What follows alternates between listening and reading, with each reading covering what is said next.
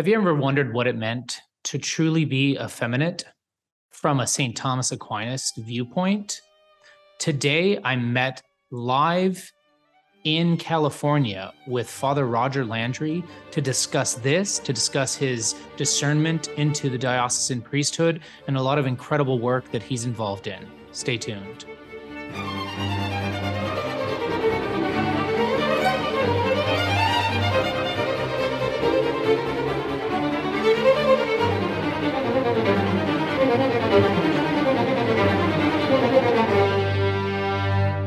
Thank you for joining us on another episode of The Catholic Gentleman. Today, it's just going to be me, as Sam Guzman is actually speaking at the Chesterton Conference, and I was invited here at Napa Institute to speak to Father Roger Landry. I'm so grateful that I am here. The whole Napa Institute Conference is going to be available online. It's $29 to see just dozens and dozens of incredible talks from Father Spitzer to Swiss Guards to just a whole slew of individuals such as Father Roger Landry. And guess what? For the Catholic Gentleman, they're giving us a 50% off discount code. So click on that link below, or you can see the discount below. It's going to give you 15% off, 50% off, which means you're going to get this whole thing for $14.50. That's pretty incredible.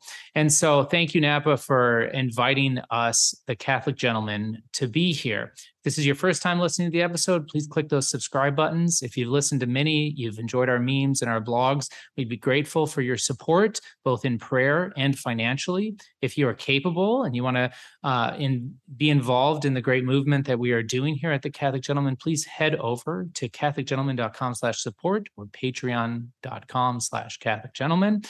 You can see different tiers, $5, $10 a month, etc. It goes a long way. So I want to thank all of our supporters. And without further ado, Father Roger Landry. Hey, everyone. Thanks for joining us to another episode of The Catholic Gentleman. We are blessed to be joined by Father Roger Landry. And I'd like to just introduce him right here. So he is a priest of the Diocese of Fall River, Massachusetts. After receiving a biology degree from Harvard College, I went to Yale, so we can fight that out later. He studied for the priesthood in Maryland, Toronto, and for several years in Rome. After being ordained a Catholic priest of the Diocese of Fall River by Bishop Sean O'Malley on June 26, 1999, he returned to Rome to complete graduate work in moral theology and bioethics at the JP2 Institute, or John Paul II Institute for Marriage and Family. He regularly leads pilgrimages to Rome, the Holy Land, Christian, Europe, and other sacred destinations, and preaches several retreats a year for bishops, priests, seminarians, religious, and lay faithful. He has the papal appointment as a missionary of mercy, and he is one of 56 national Eucharistic ministers, or Eucharistic preachers. U.S. Conference of Catholic Bishops in the 3-year Eucharistic revival Praise that God. was just initiated in the U.S. Oh, wonderful. And so have you become the chaplain of Columbia University yet? August 1st. August 1st. Okay, wonderful. And then he's also the founding chaplain of the Thomas Merton Institute, somebody who was very pivotal in my growth in my faith and understanding early on.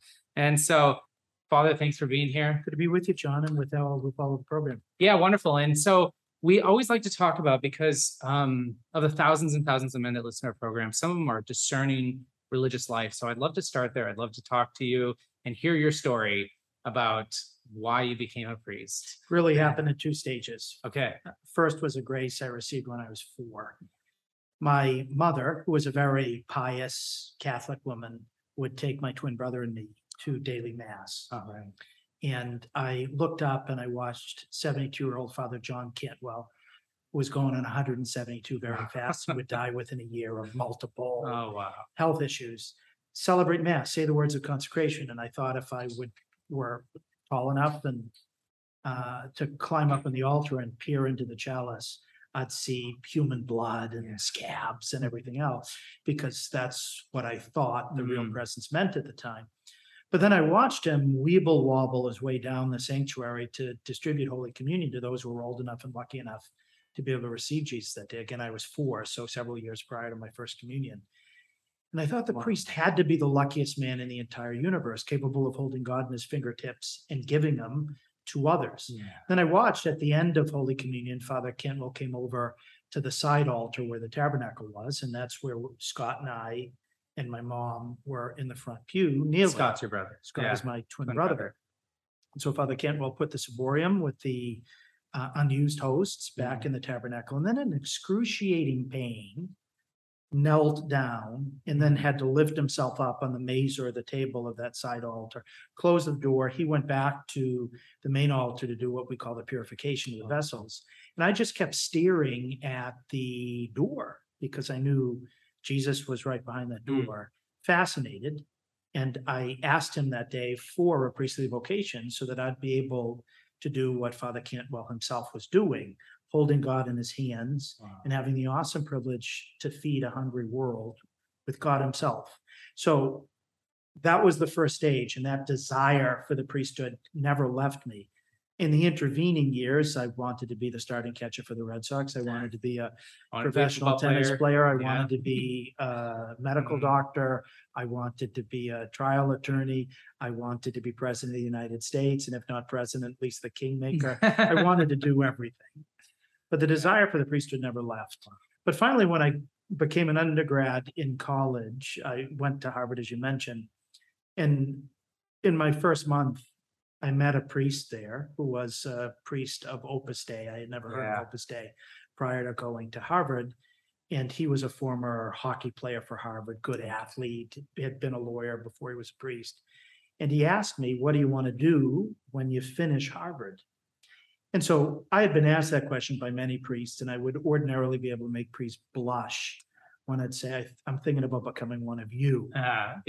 Because every priest really does want to pass the baton on to somebody else who could continue his work. And we pray for priestly vocations all the time. And every occasion in which the Lord puts someone who's seriously thinking about it in our path, it's always a great joy to have that type of conversation.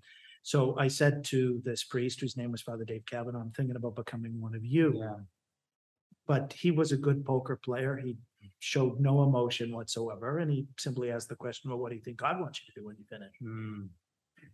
And as an arrogant 18-year-old freshman at Harvard, I said, well, why wouldn't God want me to be a priest?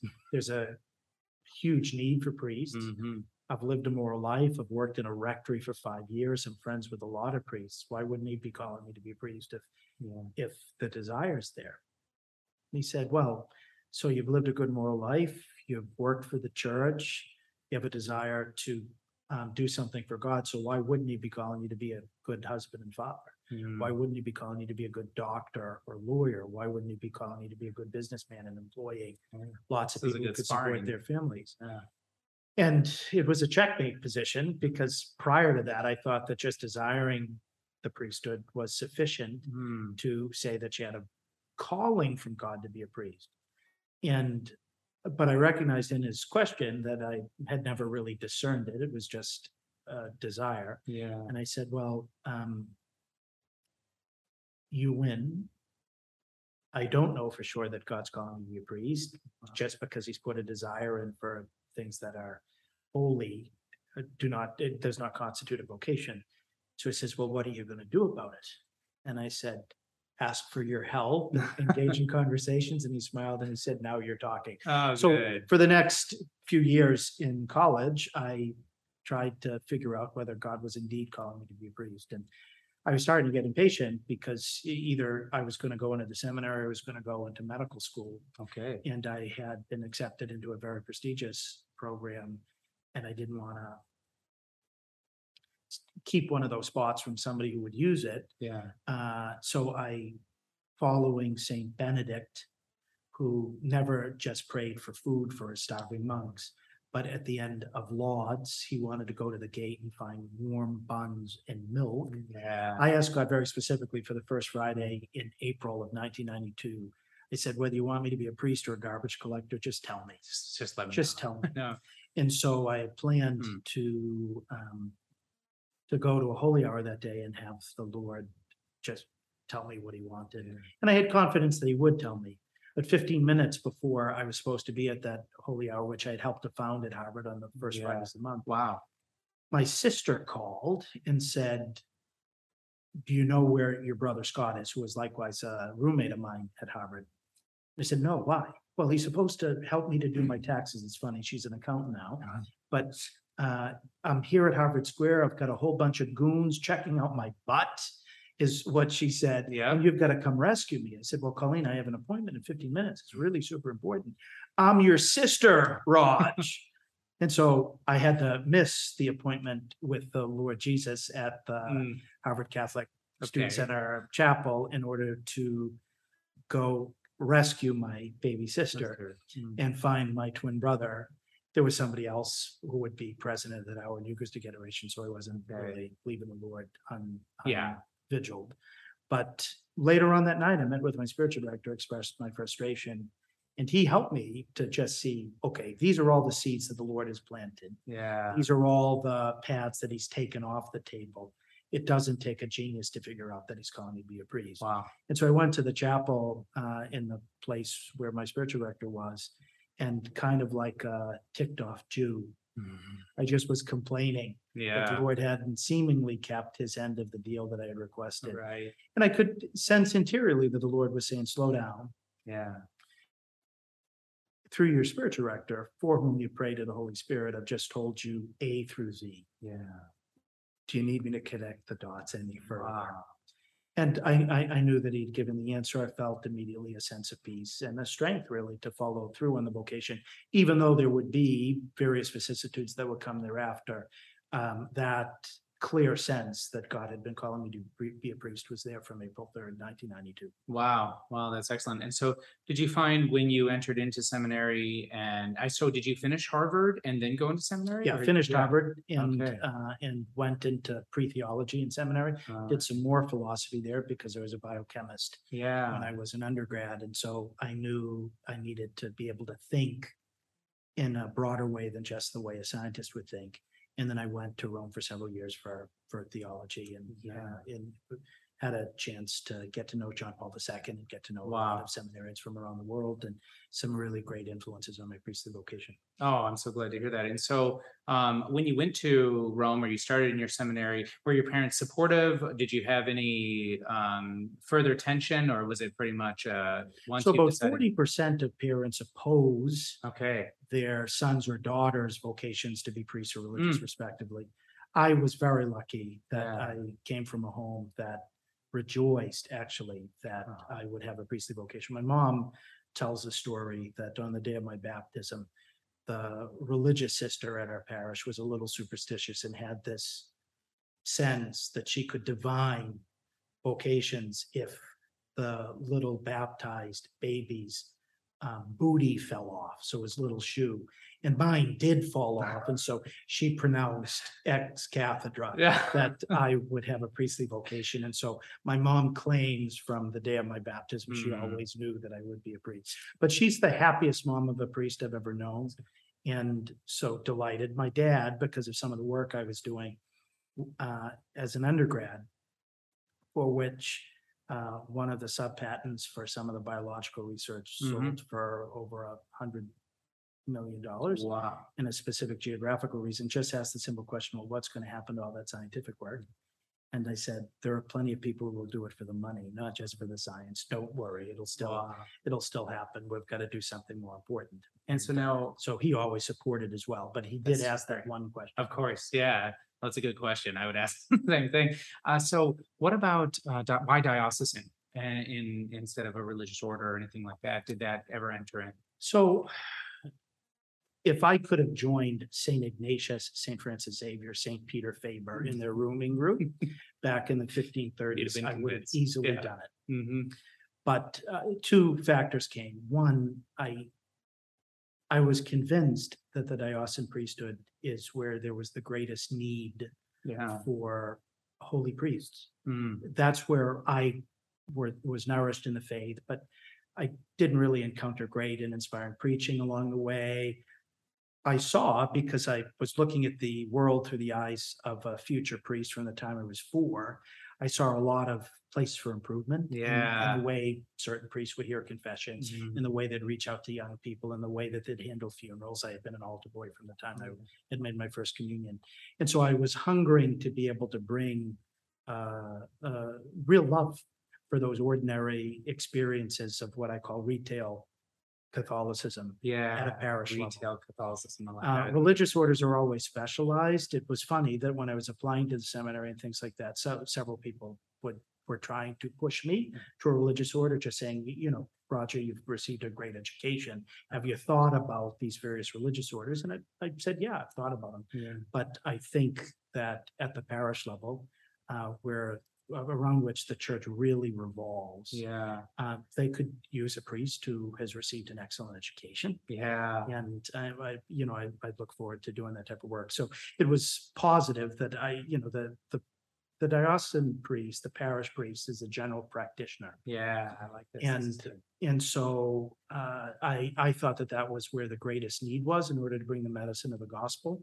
And as St. Ignatius of Antioch called the medicine of immortality, which is the Eucharist, rather than specialize like a surgeon would be, or any of the other sort of more specialized versions of medicine to college campuses or to the particular charisms of these religious orders. And so very happy as a diocesan priest. And we diocesan priests have to do something of everything. Yeah. Rather than the specialization. And that's made me, I hope, a well-rounded priest. Yeah. Who has been exposed to what the big issues are in faith and life, that some of those in specialized ministries may never encounter. Yeah, absolutely. Well, I appreciate you sharing that. And I know a lot of our listeners, when they are discerning, they're trying to figure out charisms and et cetera. And you might be the first diocesan priest we've had. We've definitely had Dominicans and Franciscans and Oratorians and things like that. So I appreciate you sharing that with us.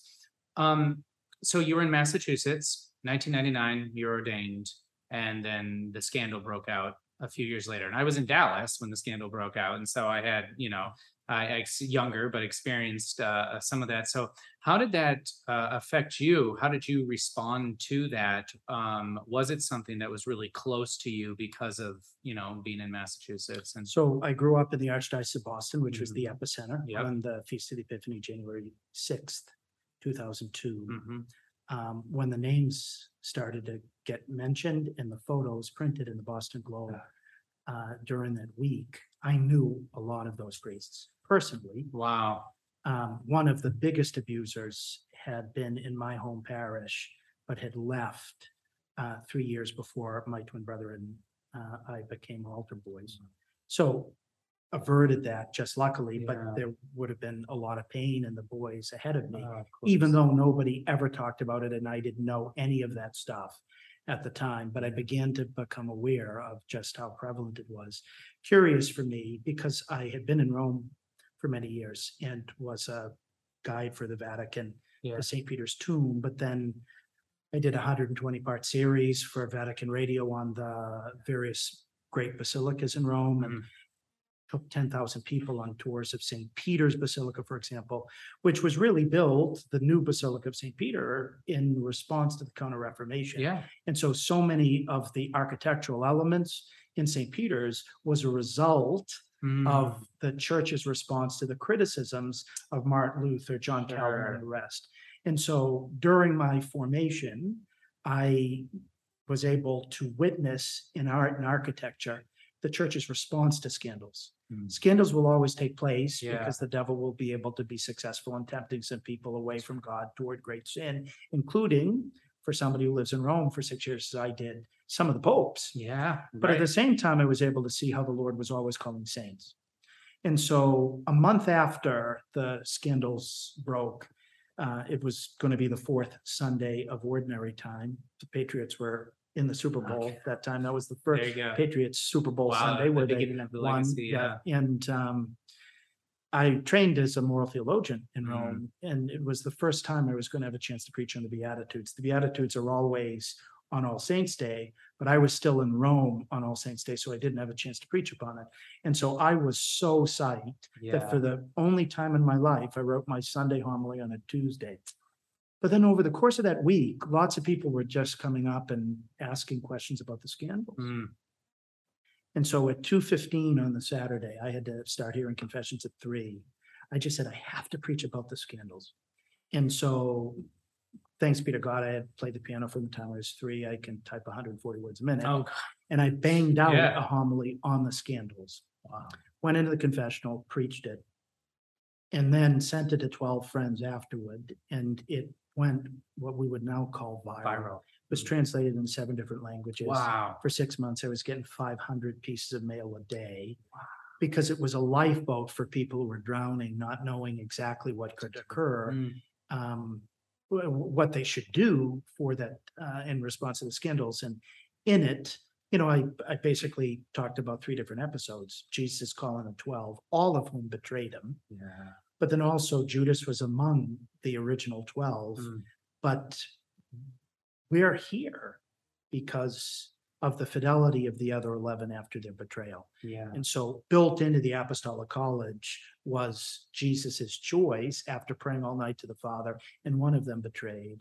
And then I mentioned 2 other stories that were really quite powerful. St. Francis de Sales, who helped to bring back a whole region of Eastern France from the Calvinists, the Chablais region of France and Geneva. And he wrote in his intro to his Catholic Controversies, a bunch of apologetic works, that as terrible as scandals are, which are the spiritual equivalent of murdering somebody's soul. Yeah. What's worse is when we take scandal, because that's the equivalent of spiritual suicide. And he urged the Christians of his day not to cut themselves off from the sacraments, but to remain faithful to Christ, who has never been unfaithful to us, even though some of his ministers have been unfaithful. And then I likewise used the dialogue that one of the young Franciscans had with St. Francis, where, again, in the 13th century, there were a lot of priests living in open scandal. Yeah. And so one of the young Franciscans asked St. Francis, what would you do if you knew that priest was having an affair with a woman? Yeah. And St. Francis said, I would go and receive our Lord Jesus from the priest's anointed hands. Just again, focused on what we would call ex opere operato in the faith, that despite the unworthiness of a minister, if the minister intends to do what the church intends, and is validly ordained and prays the words, it's still Jesus Christ under the appearances of bread and wine, even if the priest were in the state of mortal sin. And so that homily went everywhere, and lots of bishops ended up using it for their chrism mass. I was blown away by what the Lord did when I gave him 5 loaves and 2 fish, how he fed a multitude all across the world. And every subsequent time when a scandal hit Ireland, when a scandal hit Germany, all of a sudden, everybody would be going back and it'd be getting hundreds of reprint requests for what I had done there in 2002. The other aspect of it, which has thoroughly influenced my entire priesthood, is lots of those who were survivors of priestly sexual abuse were calling me and just saying, I was touched, but I've got a lot of questions and I'm so confused by what you said. Could we talk? And sometimes it would be 2 or 3 hour conversations. And what was very moving to me was I had the privilege to apologize to them on behalf of Jesus Christ, who sent out priests not to abuse, but to die for those entrusted to them, and to try to indicate to them what the priesthood really is, rather than the horror stories that they had encountered. And so to be an instrument to say sorry and help reconcile a handful of those who had suffered what should never have been endured is one of the great graces of my life. And over the intervening 20 years, I've had many other opportunities to be present for those who have suffered from the church in this way. And that advanced placement schooling that I received back in 2002 as a result of this has helped a great deal in knowing how to approach the people who have seen the worst of the church, and likewise know what they need to see from the church today to give it a second shot. Thank you so much for sharing that. I really appreciate it. It was actually not at all part of my plans for this episode, but that means a lot. I really appreciate you sharing that. We'll find a copy of that and drop it in the show notes. Yeah, February 4th, 3rd and 4th, 2002 for CatholicPreaching.com. Oh, CatholicPreaching.com. Yeah, well, we'll include that in the show notes as well. So Goodness, this you started talking about moral theology. Saint Alphonsus is one of my favorite saints. But I since this is episode geared towards men and helping men grow in holiness, embrace the call to sanctity today, I'd like to shift that a little bit, and I'd like to talk to you briefly about what do you feel are some of the biggest challenges facing men today. In fact, maybe we do it like this. I know that you wrote a short little treatise or booklet for the Knights of Columbus. What inspired you to start writing for men and helping men? Because you've written a lot for men that are really call to men in the heart of men. You talk about virtues and everything like that. We on the show talk about archetypes and we talk about virtues and things like that. So I guess maybe going forward with this direction of your life, what started inspiring you to, calling men to something greater than the junk that they were seeing on TV or, pornography and all that stuff that was. When I grew up, I was a jock. Okay. And so I had some good coaches and some bad coaches, but I coached basketball for 9 years. I was a collegiate tennis player and coached many in tennis. And I recognized growing on up that in many places there was a deficiency in real care for men. Women were dominating the parishes with all the volunteer opportunities and everything else. And frankly, a lot of priests were effeminate. And effeminate priests, I don't think serve any group of people well, except women who are very needy, just that subclass of people. Strong women, not to mention most guys, do not appreciate effeminate male leadership. And so there was a huge vacuum there that I didn't go in wanting to give particular theological formation for men. I just really wanted to demonstrate a manly way of living the priesthood. I mean, in the church militant, authentic. Like a good priest is a combination of a wise general and a very courageous sergeant. I love it. And to combine both of those together was something that I just wanted to flesh rather than necessarily preaching anything from a pulpit. I just wanted by my body language to manifest it. But I wrote that booklet for what became for the Knights of Columbus because I was asked by this organization called the World Youth Alliance in 2002. They were hosting a huge event at the World Youth Day in Toronto, 2003, with John Paul II. And I had to write it on a gymnasium floor, which is where all the pilgrims I had brought from my parish in Fall River were in Toronto. So I wrote it at 5 a.m. on a gym floor, gave it. There were 4,000 people at this World Youth Day event by the World Youth Alliance. And Janet Smith was one of the people likewise speaking. And at the very end of it, she said, that's one of the finest things I've ever seen about a practical, what I call theological andrology.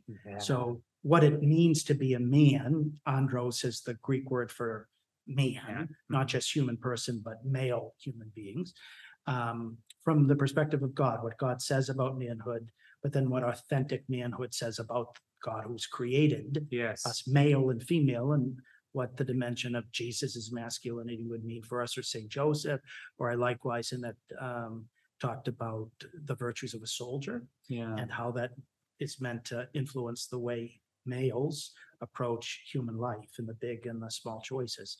So I did that and received a lot of encouragement. And I began to recognize by the response to that speech, just how hungry people were for what was in the speech. I was approached by the Knights afterward to see if I could rework it into one of their booklets. And it's just been reprinted over and over and over and over again since. So that's where that started. And then with my identical twin brother, we helped to found the Boston Catholic Men's Conference and saw that huge hunger again that would bring 8,000 guys in the middle of winter to a conference at the new Boston Convention Center, men's conferences across the country, lots of retreat work for seminarians and clergy, in which part of what we need to do in formation today is to just make sure that we focus on God's calling us as men. What does it mean that he's called only men? It's a mystery. We're not better than women. That's right. but just like Jesus incarnated as a man, Yeah. so his priesthood is incarnated in a man. And so what dimensions will that assume, especially in our spiritual fatherhood? Yeah. And, with so many of the scandals, which we were talking about before, but every other aspect, when we take our fatherhood seriously, most of the problems that would lead to the scandals disappear. Yes. I preach to seminarians all the time, like, you are a spiritual father, which means you cannot have a sexual relationship with anybody entrusted to you that is not, by definition, incestuous. Raise your hands if you're turned on by incest. Most of us are revolted. Yes. Most of us would vomit. Yeah. And, as a priest confessor, over the course of my 23 years as a priest, occasionally we'll have dads come on in. As soon as their daughters reach a certain age, they catch themselves with a little bit of a lustful eye just for a second, seeing their teenage daughter get out of the shower or put the clothes on. And they are so sickened that those confessions, when they come, are really deeply profound, that this is where some grown men, dads, are convicted about their lust, because even for a very short period of time, they began to look at their own flesh, at their daughter, in a fallen way. I've never heard this. And so, like, they've come, and it's really been a profound conversion for them. And what I try to convey to priests and to future priests is, everyone entrusted, that Brazilian supermodel, that broken parishioner whose husband has just beaten her and abandoned her and everything else, that you're trying to just say, no, you're not that insulted figure that he's pretended you are, etc. That in every single circumstance, that's a spiritual daughter. And if you wouldn't be attracted to incest naturally, supernaturally, you shouldn't be either. Amen. But when we start to assume the virtues of fatherhood, so protecting, providing, being a wise counselor. When we start to take on some of those roles, then our priesthood is really going to come alive. We do have to protect our spiritual children, even if they're the age of our great-great-grandparents, from the evil one and from the various ways that the evil one insinuates himself into our culture. We have to provide. That means we have to work really hard. The priests who look at their priesthood as a career and who look ahead to their days off and their vacations too much, miss the essence of the fatherhood of a priest, where you're a full-time dad for the entirety of your life. And like, there are no days off from your fatherhood, even if you're going to have certain days where you're not technically on duty.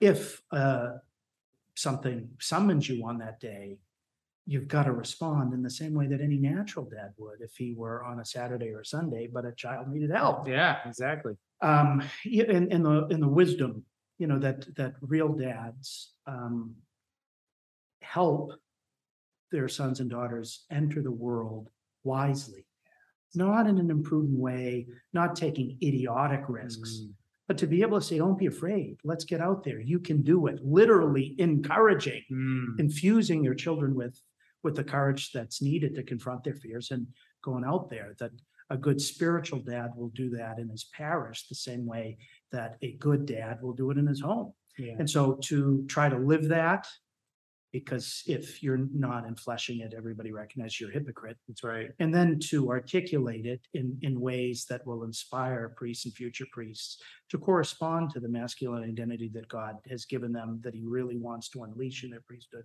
has been one of the funnest and coolest aspects of my last 23 years. Oh, I love it. I'd like to take a step back, and I'd like for you to help us define effeminacy, because I think it takes many different colors today. I know I've certainly heard it.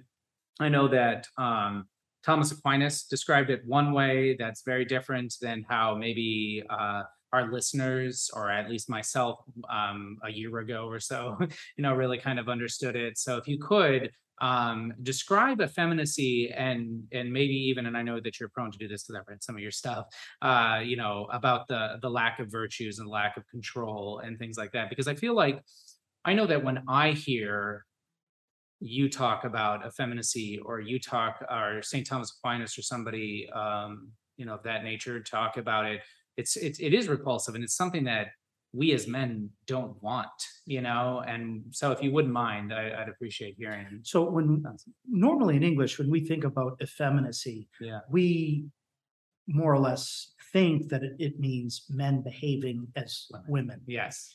That's not what the way Thomas talked about it. The term he used in Latin was militia. Militia meant a softness, a weakness. So feminine women can be awesome mother bears, extremely courageous, but very feminine women can or might not be effeminate if they're just really weak and helpless and poor things.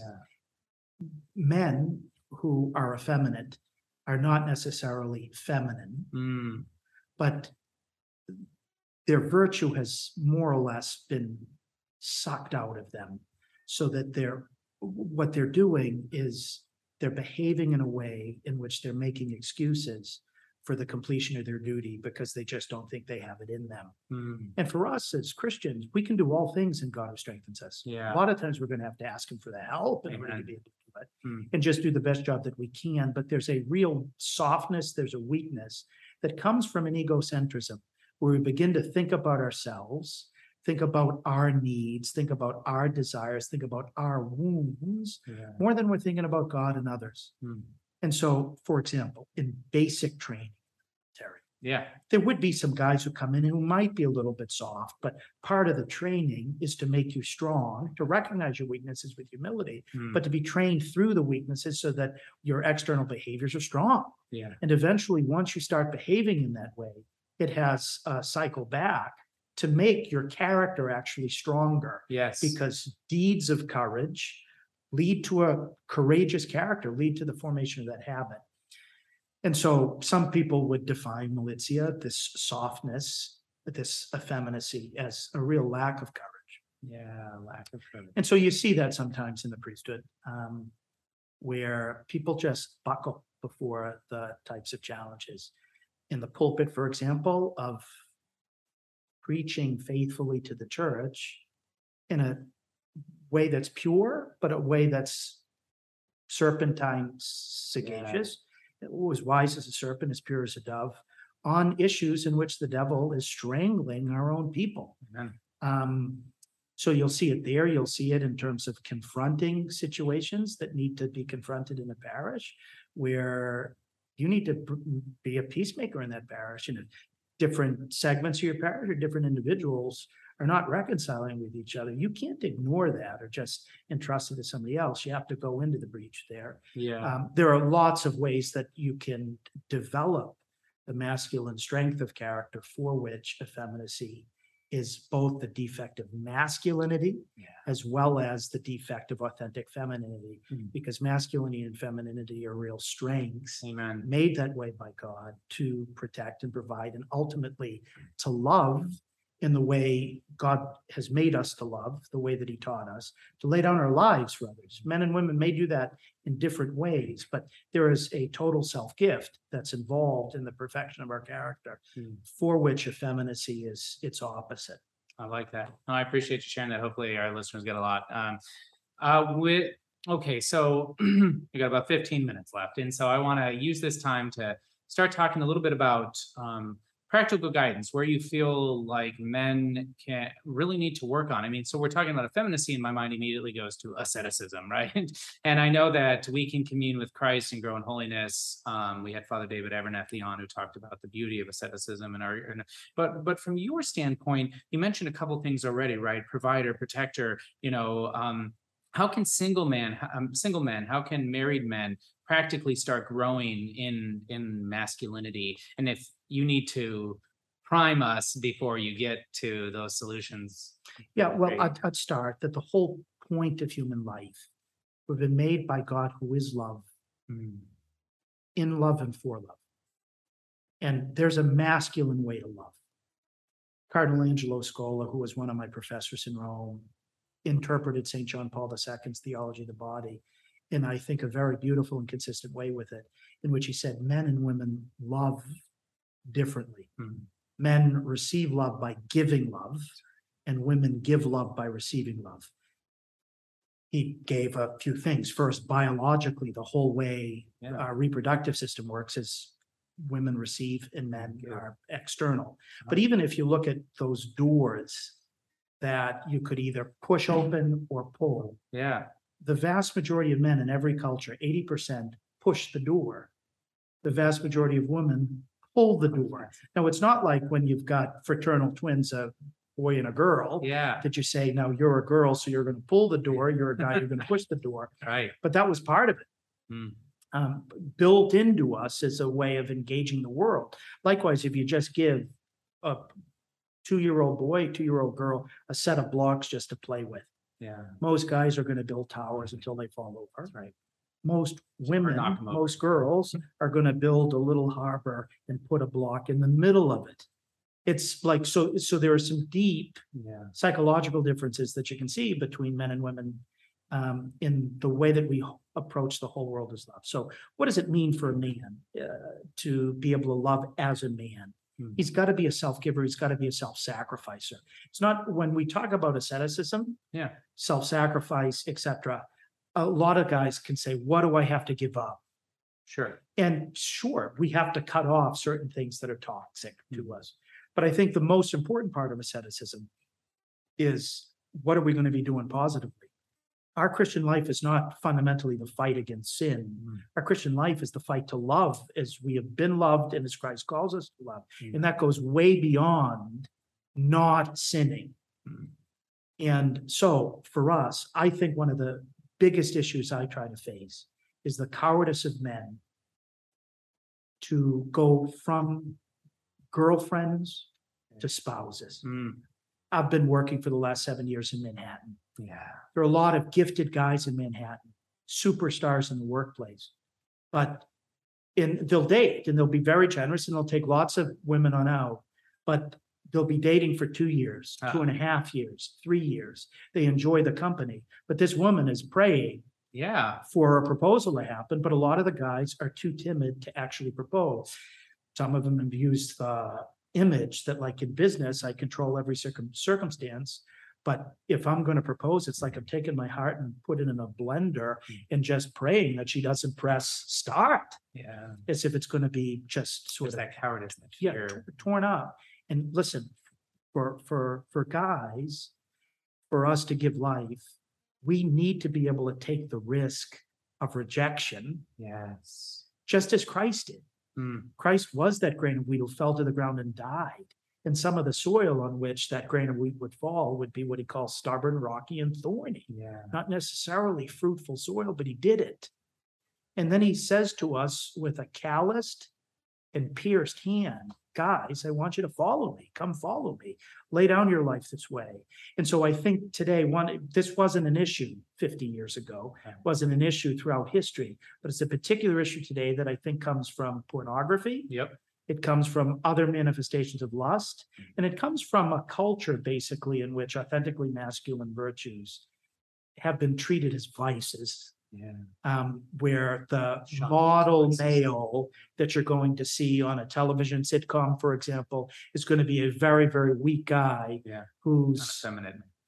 Who's basically bossed around by women, and everything that he seeks to do is to please women, rather than die for women and really serve women, sometimes by masculine leadership, sometimes by being a true gentleman, and just making sure she's got everything she needs to try to please. But that habit that we have today of not being able to make a lifetime commitment, whether it's to the sacrament of marriage, whether it's to the sacrament of priesthood, whether it's to religious life, you name it, that's a huge problem today. And there are a lot of virtues that allow us to be able to give of ourselves to others. And there are a lot of vices that weaken us toward that total self-giving. And so the first one I talk about, because I think it's the great crisis in the church today, is courage. And men are called to receive that gift from the Holy Spirit and exercise it for everybody. Courage. Jesus was incredibly courageous. I think one of the reasons why he chose Peter to be the Prince of the Apostles was that Peter was the person who could be first when Jesus said, "Who do you say that I am?" The first to jump out of the boat and rush to Jesus at Jesus' bidding. The first to say, Lord, to whom shall we go? You have the words of eternal life. We've come to believe and know that you are the Holy One of God. When Jesus was asking him, would you too leave me on account of the Holy Eucharist? So part of masculinity is to be courageous in that way, to be the first if we have to be the first. Right. There are others. Do we have the courage to be honest with people? Do we have the courage to be honest with ourselves and go to confession? Do we have the courage to align our life to the pearl of great price that we receive in God? Or do we constantly try to keep our options open, which is a form of cowardice? We could go on, but a monologue waiting to happen. I love it. I know we could dissect all of those, and we'll have to have you on. I know that you are speaking on courage and stuff like that. You're doing the Edify series, isn't that right? And some other things. And so I'll finish with my final question because you brought it up and you're a Eucharistic preacher here for the Eucharistic Revival. So I want to give you an opportunity to talk about that to our men. We'll have thousands and thousands of men that will listen to this, and I'd love for you to just speak to their heart and why falling in love with Christ in the Eucharist and why being there courageously to defend him and to protect him, but also to receive him worthily are so important. And I'd love for you to just share what you'll be doing and what you want men to understand. So it's a fitting wrap up for everything that we've talked about. Like for us to become really strong men, we're able to enter through the awesome gift of Holy Communion into communion with Jesus and his self-giving, not just his self-gift 2,000 years ago, his perpetual self-giving. If there's any way we become more who he's created to be, more courageous, more wise, more loving, ultimately, it is by entering into communion with the greatest love of all, in which Jesus gives himself. So the Eucharist first in the participation in Mass and really giving the Lord the cooperation to change our life. Many of us take 2 Advil knowing that it's going to change us on the inside. If we have a headache, it's going to remove the headache. Most of us don't even approach Holy Communion with that sense that it's going to change us. So Mass. Second is, if we really want to become Eucharistic disciples of the Lord Jesus, the best way we do that is through Eucharistic adoration, where we don't kneel before bread boxes. No. But we do kneel before the Lord. And so a lot of guys are afraid because we're, for the most part, active. What do we do in Eucharistic adoration? We start to squirm a little bit if we're going to kneel or sit anywhere except on a lazy boy on a Sunday before our favorite football game, right? But for most of us, it requires some courage to be able to learn how to be quiet before the Lord. But I'd strongly urge guys to be manly with regard to going for a converse with the King of Kings, especially in parishes that want to start long periods of Eucharistic adoration, especially perpetual around the night. I said to the Knights of Columbus, for example, in one of my parishes, many of you are veterans, you'd be a sentinel on the night shift for the country. Do you have the courage and the love to be able to do that for Jesus so that this can really happen? We can't send the 90-year-old women for the 2 a.m. shift. That's right. It's a time for men to step up, and you'll become greater Eucharistic disciples if you do it. And then to become greater Eucharistic apostles, to start Eucharistic processions. It requires great organization, the types of things guys are good at, but we also have to have guys carrying canopies. We also have to have guys who are working with the police in order to be able to get police escorts, you name it. But when we start to take Jesus out into the streets and say, I'm not ashamed of my faith in the Lord Jesus, it starts to change us on the inside. And it makes so much easier for us to be able to talk to a brother, to talk to a friend, to talk to a colleague at work, about the gift of Jesus in the Holy Eucharist. Just even participating, walking with Jesus out into the streets, is awesome a gift that is. It changes us into Eucharistic missionaries. And so those threefold things can really help us as Catholic men, receiving Jesus and entering into his courageous and perpetual self-giving. Second, to fall on our knees before him, to receive whatever he wants to give us in Eucharistic adoration, because we ultimately become like the one we adore. And third, to take Jesus out into the streets, which will help us to take Jesus across the road to all those who in the parable of Good Samaritan are left in the spiritual ditches of the world, who really need to be picked up, cared for, and taken to the inn of the church. And so this is really where the Eucharistic revival is going. And in order for it to be successful, it just can't be the women with blue and white here leading it. It's got to be men who have barbers like I have, God, or, you know, I mean, we need men to be part of this Eucharistic revival. And if the Eucharistic revival is going to be successful, men are not just going to have to be participants in it, but use their masculine leadership in it. And so I'd like to challenge everyone listening to this program not to think, as I sometimes get when I write articles on it about the Eucharistic revival. Well, for the Eucharistic revival to be successful, we have to have ad orientem worship or greater access to the traditional Latin Mass, or priests have got to give Holy Communion more on the tongue, or you name it. There are a lot of suggestions, which are fine. And there's truth to every one of these suggestions. But the Eucharistic revival is not just supposed to be parochial, not just supposed to be diocesan, not just supposed to be national, not just supposed to be liturgical. The most important part of this is personal. And so rather than looking at all the other things that need to change outside of me, I'd just like to challenge everybody who's listening to us today or watching us to say, how can my life become more Eucharistic? Because if my life becomes more Eucharistic, it's certainly going to be more manly, and it's going to be the type of life that when we're facing the Lord at the end of our time here on earth, we're going to say, I didn't waste it because I learned from you how to be like you. And that's the purpose of why we're here. Wow. Well, thank you so much. I really appreciate that. And just such wisdom. So I am grateful. We'll put a bunch of these links and everything like that in the show notes. Where can men find you? I can throw those in the show notes as well. Yeah, I just urge pretty much everything I do, I upload to a site my twin brother built me back in 2005 called CatholicPreaching.com. And if you go there and just type in manhood or manliness or fatherhood, you'll get pretty much everything that I've preached to bishops, priests, seminarians, men's conferences, etc., over the course of my 22 years as a priest. That's one of the, I'll just, if we've got 1 minute, John. We've got plenty of time, yeah. One of the problems in the church is because there's a deficit of manliness in priests. Sometimes men go for false prophets who are just manly, but are going to lead them over a cliff. It's a summons for priests who are truly faithful rather than egocentric, who are real men of God and men of the church. It's a challenge for there to be more of that. I've always aspired to do that. And so on there, I think that there's solid meat for male spiritual carnivores. And so I'd encourage them to get their knife and fork out and start chewing. We have to do that. Absolutely. So I want to take a moment. I want to thank Napa for bringing us together.